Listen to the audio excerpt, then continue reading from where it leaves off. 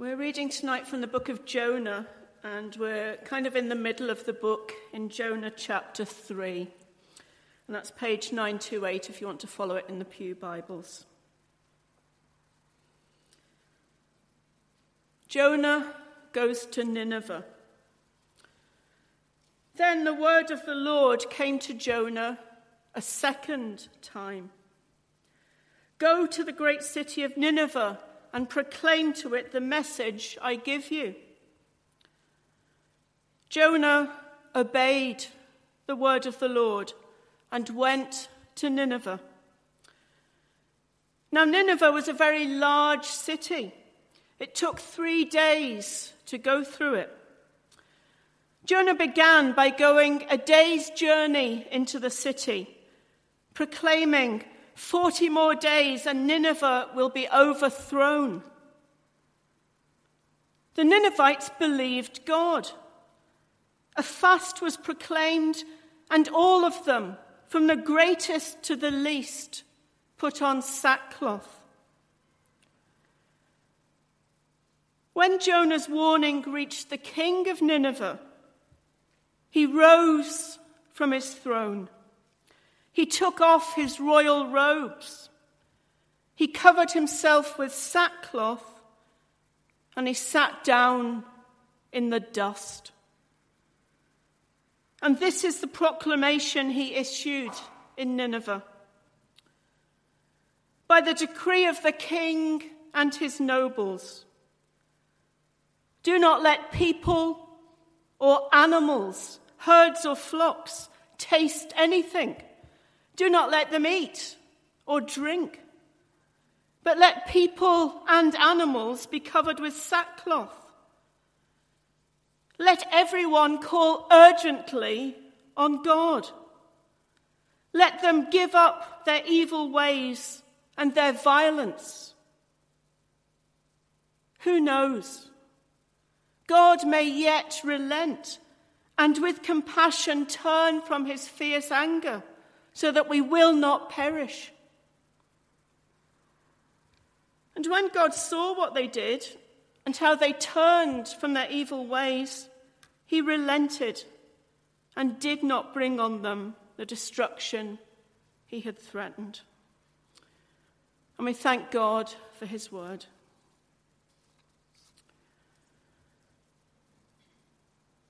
It's all too easy to get carried along by the story of Jonah and his whale. It's a tale we've known since Sunday school, and I suppose as adults we sometimes find it rather fishy, a bit hard to swallow, you might say. But as someone once declared, my faith does not depend on the credibility of Genesis or the edibility of Jonah. And behind all the hype and the hyperbole of the great city and the great fish and the cows and the goats in sackcloth coats lies a very challenging adult tale. Because Jonah is a story about the wideness of God's mercy. It's a story that reawakens us to God's amazing grace, the grace we've been singing about in saving you and me. It's a story that shows us God's patient working in us, in our lives, when we still haven't got it, still haven't grasped how wide and long and high and deep is his love and his purposes beyond our working out. And it's an unfinished story. It's a story that invites our response as the privileged bearers, the carriers of such a great salvation towards the rest of the world that our God also loves. It's maybe helpful to remind ourselves of the context to God's controversial call and Jonah's rebellious response. In chapter 1 and verse 1, we're told that Jonah is the son of Amittai, to whom the word of the Lord came. And this kind of phraseology puts Jonah very firmly in the historical category of the prophets of Israel. And the word of the Lord comes to Jonah just as it came to, say, Samuel or Amos or Jeremiah. So Jonah, in this language, he's a fully accredited prophet of God, even if he doesn't show it in his attitudes or behavior. And we learn, in fact, from 2 Kings chapter 14 that Jonah was, in fact, an intensely patriotic preacher. He prophesied during the reign of a king called Jeroboam II in maybe the 760s BC. And already he proclaimed that Israel's borders would be enlarged greatly by God's work, and Israel's former king Jehoash had done exactly that.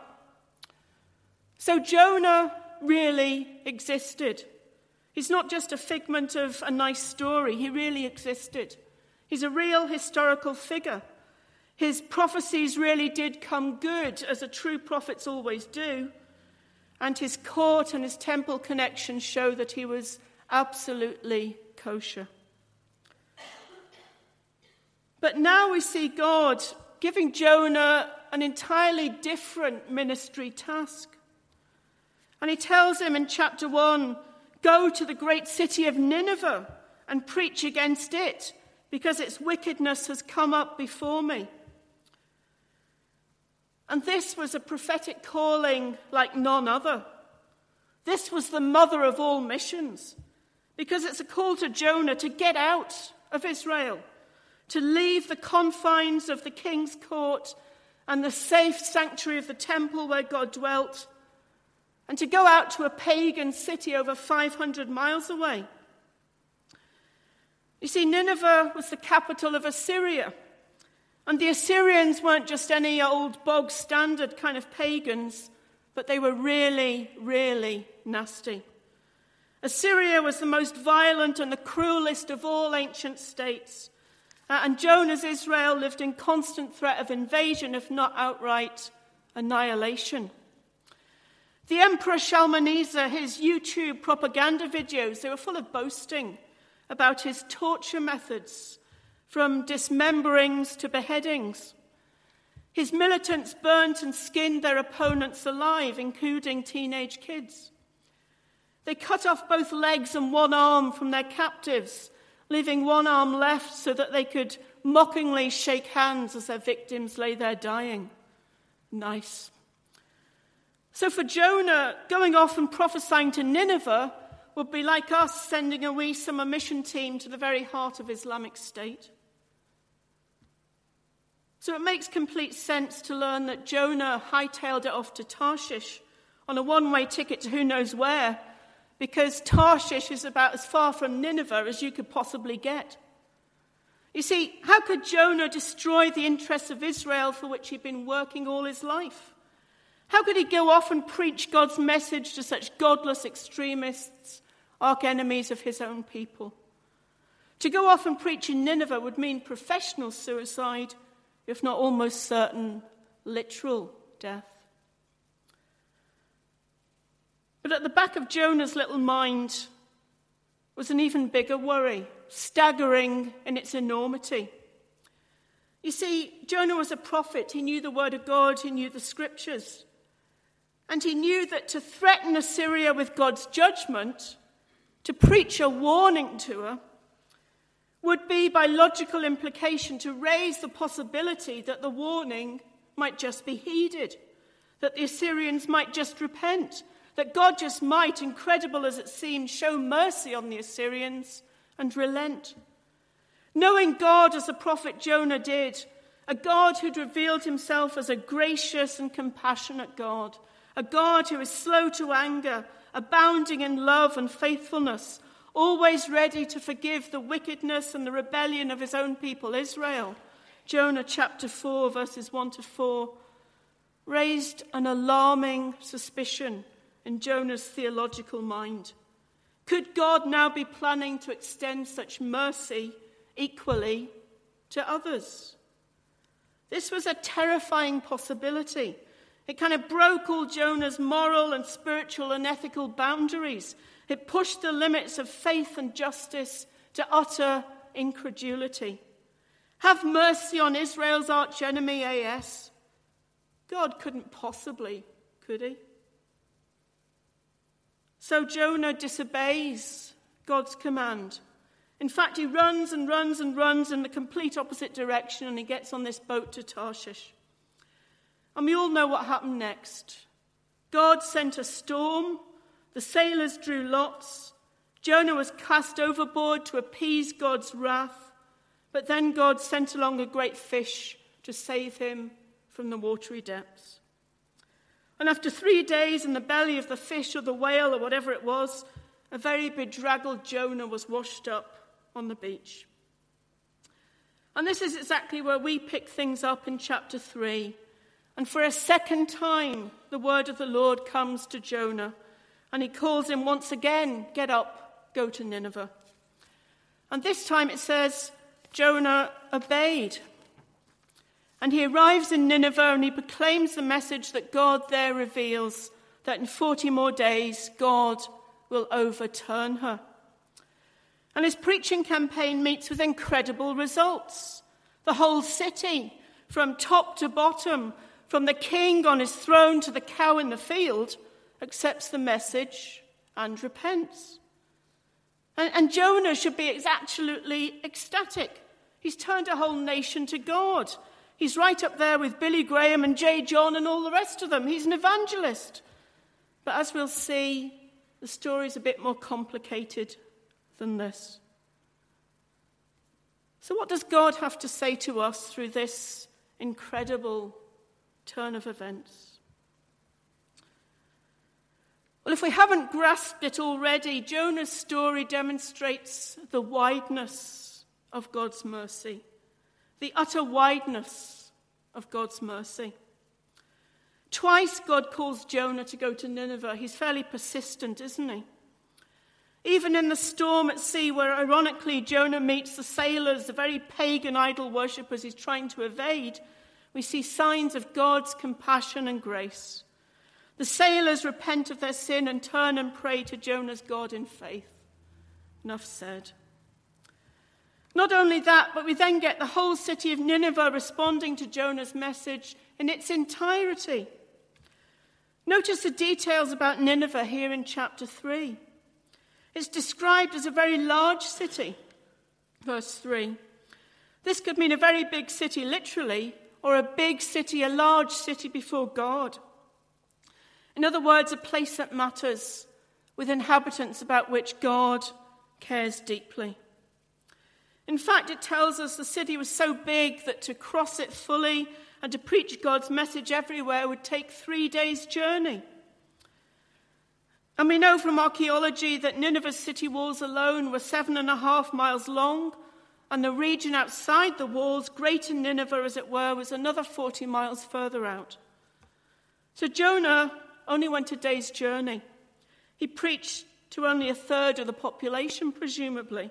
Verse 4. Yet in that one single day, his preaching won over the entire population. And he warns that God will overturn the city. But the word he uses can mean both to overturn, but also to turn around. And turning round is exactly what happens next. Verse 5 tells us that the extent of the Ninevites' repentance is absolutely vast. This is mass revival from the top to the bottom, from the greatest to the least on the social spectrum. Just as Jonah had been called to arise and go to Nineveh, so now the king of Nineveh arises. But it's only to step down from his throne and to cast off his royal robes in a gesture of submission and repentance, to clothe himself with ashes and to sit in the dust in humility. And the Ninevites repent not just personally but also corporately, as each person vows to renounce their evil ways and their violence and to treat their neighbours justly, turning round the social and economic and civic order entirely. What's more, they show their sincerity with this mega fast, not just refraining from food but from drink as well. Even the animals fast, adding their bellowing to the cries of lamentation, wearing coats of sackcloth and rolling in the ashes. And it sounds comical, but it shows the extent of their devotion and their dedication. In an agricultural society, not to feed and water your animals means real economic sacrifice, real privation. And we're told too that the people are calling urgently upon God. And the word used in the original is the one true God, Elohim. And this would come as a real shock to Jonah's readers, for the Assyrians were renowned as idol worshippers. The effect of Jonah's preaching is absolutely stunning. And isn't Jonah, limited though he is, isn't he a foretaste of God's desire to reach not just the Jews but the Gentiles also? The whole world, every tongue and tribe and nation and language and people, with his message of mercy for the repentant sinner who calls on him in reverence and fear. Doesn't Jonah's success declare and make clear that God at all times and in all places desires that all humanity, all of society, the social and economic and cultural order, the created order even, should come to know him and be reconciled to him? Jesus himself talks about the preaching of Jonah and the repentance of the Ninevites as a sign and example for his own day and generation. You see, God loved the Ninevites despite their wickedness and their foolishness. He'd shown himself radically willing to seek out this most distant, this most intransigent of peoples and draw them to himself. And that such an enemy as Nineveh could be transformed can't be explained in ordinary human terms. This is an extraordinary supernatural event. This is all of divine grace. And actually, isn't the story of how God dealt with Nineveh actually the story of how he deals with us? You see, while we were still sinners, while we were still a very long way off, while we were still God's enemies, not even doing anything good, Jesus Christ died for us. And so the story of Jonah is the gospel in microcosm, which in turn begs a crucial question. Which of us loves our enemy, or even our neighbour, enough to hold out to them the word of life, so that they too can escape from the wrath to come, so that their lives can be turned around? And doesn't the story of Jonah encourage us that God can work in ways we'd never think of, and that God can bring to faith people that we'd never dream of? You see, the story of Jonah's preaching to Nineveh should give us great hope for the organizations and the courses that we run, for the events that we put on, for our unsaved family members and friends, for our city, for our nation, for our world. Because if God can get through to the Ninevites, then God can get through to absolutely anyone. And nor is God's working limited by our own efforts, faltering and inadequate and fearful as we might be.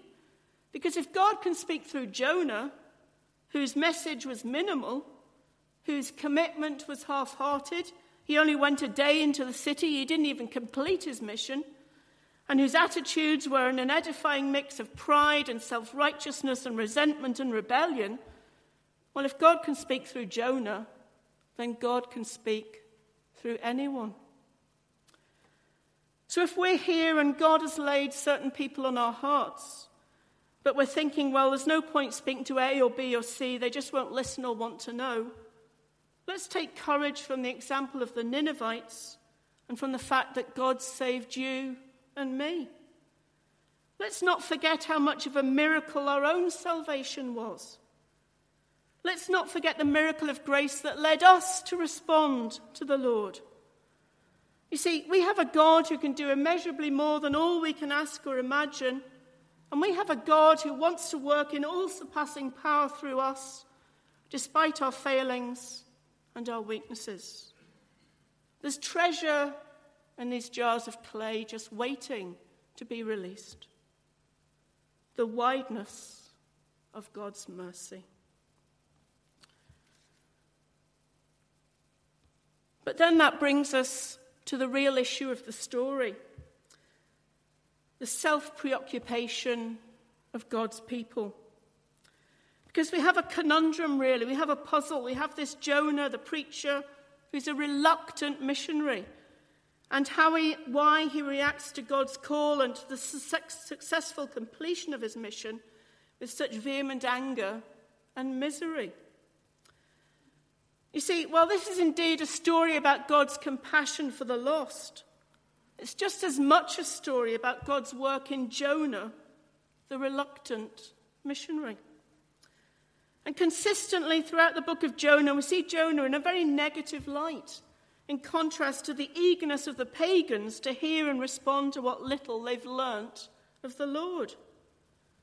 Jonah flees as far as possible from God's first command.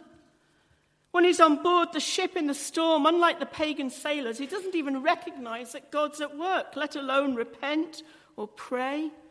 The sailors are afraid of divine wrath, and each one's crying out to his own God. And where is Jonah? Well, he's down below, sleeping in the hold. He makes no effort to share his faith in this crisis. In fact, he openly tells the sailors, I'm running away from God. The sailors cry out to God in prayer and offer sacrifices, but from Jonah we hear absolutely zilch. As one commentator puts it, his private faith is no public use. And even when Jonah's in the belly of the whale, in chapter 2, miraculous rescue though this is, he just resorts to pious prayers. He looks back to the temple in Jerusalem, and he continues to condemn pagan idol worshippers as worthless. You see, Jonah just doesn't get it, does he? He just doesn't see God's mercy and grace, even when he's deliberately running from God, and God's saving him from his wrath, and he's reached the very depths. And when Jonah does arise and go to Nineveh, his message is half-hearted, to say the least. He does the bare minimum. He goes only one day into the city. His message is very brief, and he's almost enjoying preaching this message of hell and brimfire and damnation. And at the end of it all, in chapter 4, he sets up a camp to wait and watch for Nineveh to burn. And far from being ecstatic at Nineveh's response, he's disgusted to the core when they repent. He's not even true to his own message. And chapter 4, verses 1 to 4, expose the very bitter heart of Jonah's thinking. To Jonah, this seemed very wrong, and he burned with anger. And he prayed to the Lord, "Isn't this what I said when I was still at home? This is what I tried to forestall by fleeing to Tarshish. I know that you are a gracious and a compassionate God, slow to anger, abounding in love, a God who relents from sending calamity. Now, O God, take away my life, for it is better for me to die than to live." You see, all Jonah's theological suspicions have come true, and that's why he's so angry. He's absolutely bristling with self-righteous anger at God's graciousness and mercy to the pagan Ninevites. He simply doesn't realize that he himself is in desperate need of grace, even though God's only just rescued him from such a powerful storm. So God sighs, and God patiently deals with Jonah's heart once again, appointing not a storm and a great fish this time, but a gourd tree and a worm. And you can see the rest of chapter 4 for further details. Now, we're not wrestling with so hard a call as Jonah's to go to Nineveh, but isn't there really a bit of Jonah in all of us? Are there not people we too love to hate, be it a distant terrorist state or simply a really difficult colleague or neighbour or family member, or dare I say it, a fellow Christian worker?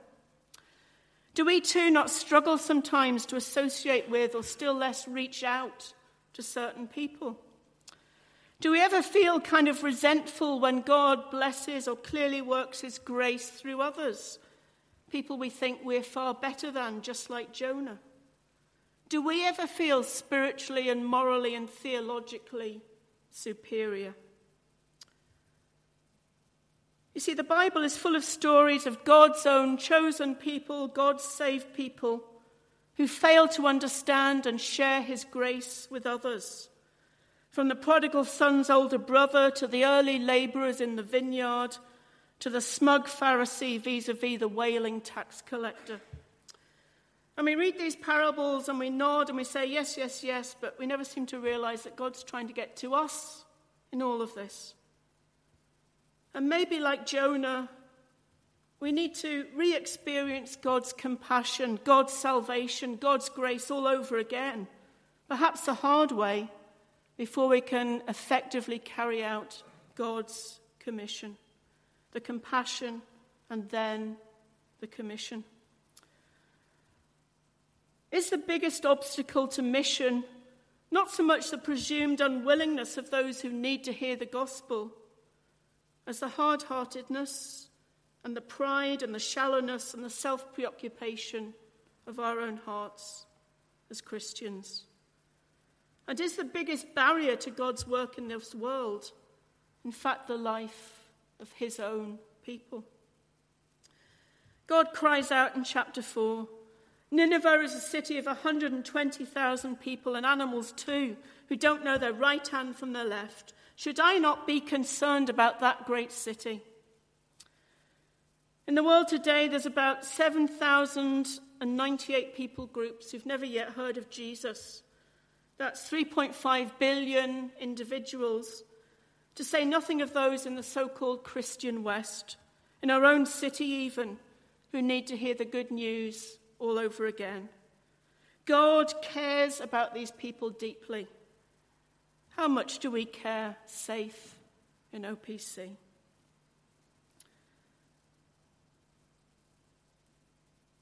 And then there's another issue.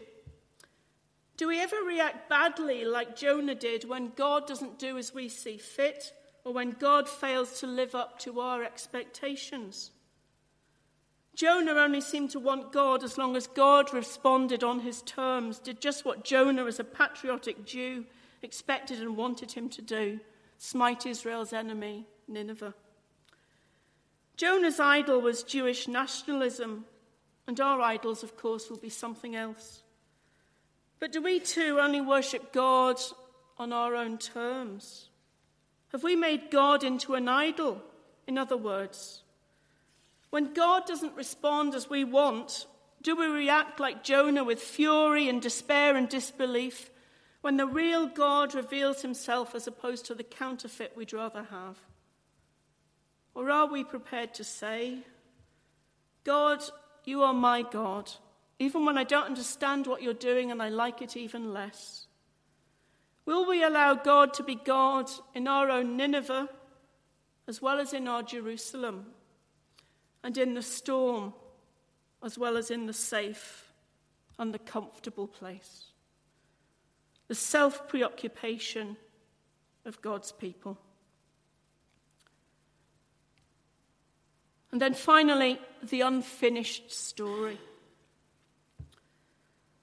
I said at the beginning that Jonah's is an unfinished story. And we see Jonah running and running and running, and God chasing after him and never letting go of him. And we get the word, and we get the storm, and we get the fish, and we get the plant, and we get the worm.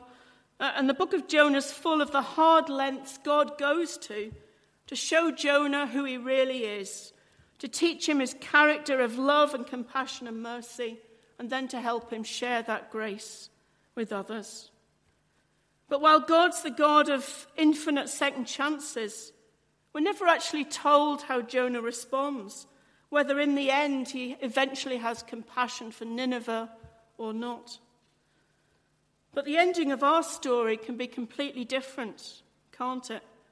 For now one greater than Jonah is here. Just as Jonah was 3 days in the belly of the whale, so on the third day Jesus rose again from the tomb. But there the parallelism ends.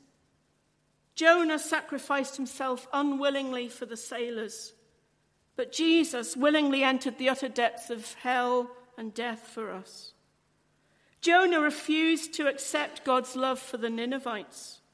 Jesus died for us while we were still his enemies, while we were still a very long way off. Jonah had no compassion for the great city of Nineveh, but Jesus wept over the city of Jerusalem, and he had compassion for the crowds, and he turned his face towards Jerusalem to go willingly to the cross. And on the cross, God's wrath was fully met and justice finally met with mercy as Jesus covered our sinfulness, our pride, our self-righteousness, our resentment, our self-preoccupation with his sinless and selfless, utter perfection. You see, it's only Jesus, isn't it? As we were singing.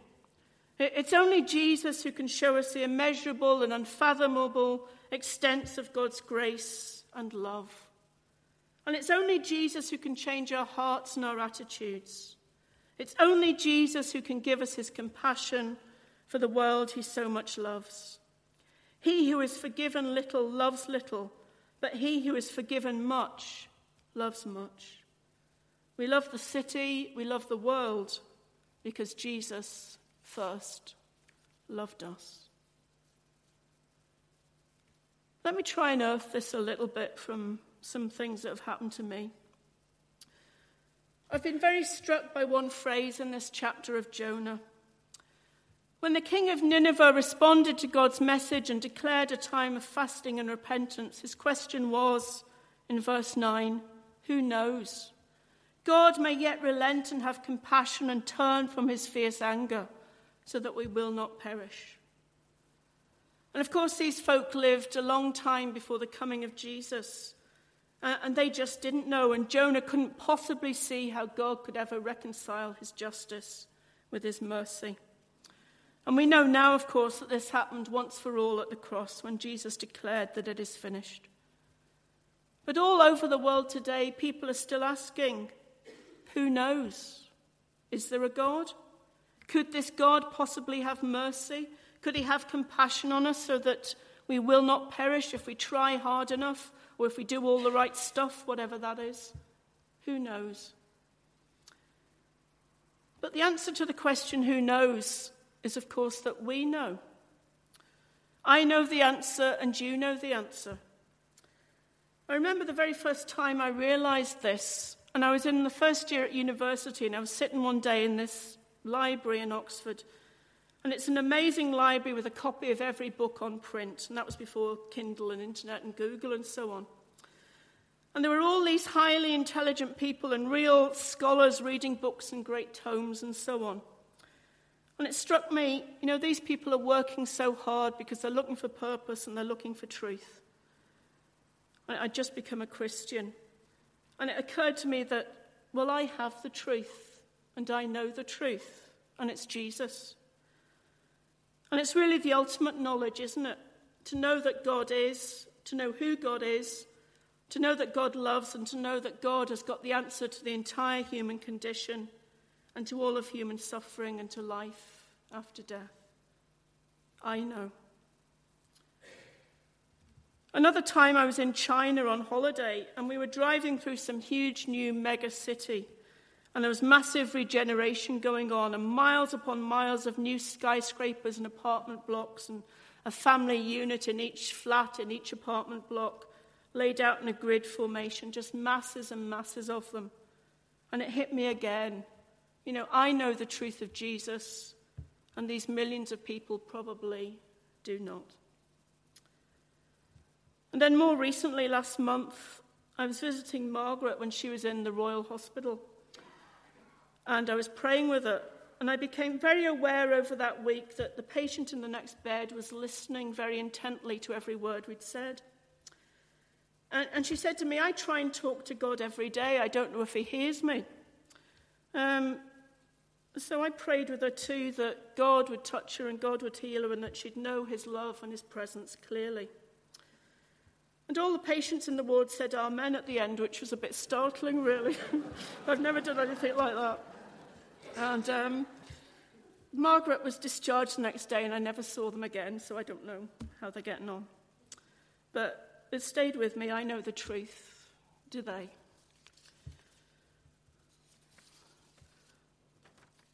So let's go out from this service tonight thinking, I know. I have this certainty. I have this hope.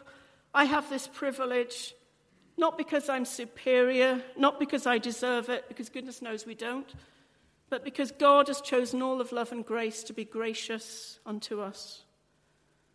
I don't know how God wants to work out this knowledge in your life.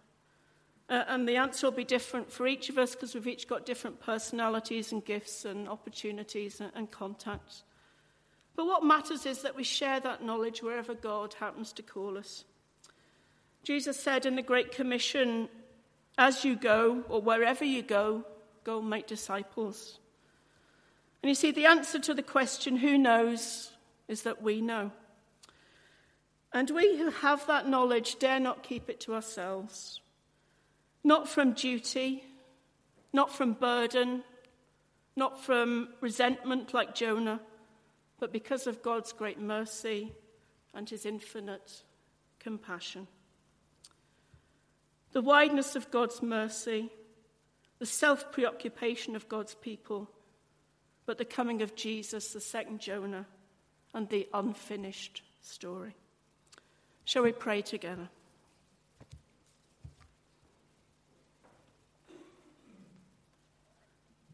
Father, we thank you that you've come into our lives through Jesus and you've changed our lives around. And we thank you that we've experienced your grace and mercy and love. For some of us it's recent, for some of us it's a long time ago. But we pray you'd reawaken us to the reality of what you've done for us again tonight. We pray, Lord, you'd fill us afresh with your Spirit and give us your compassion, your grace, so that we can reach out to others in the world you so much love. In Jesus' name we pray. Amen.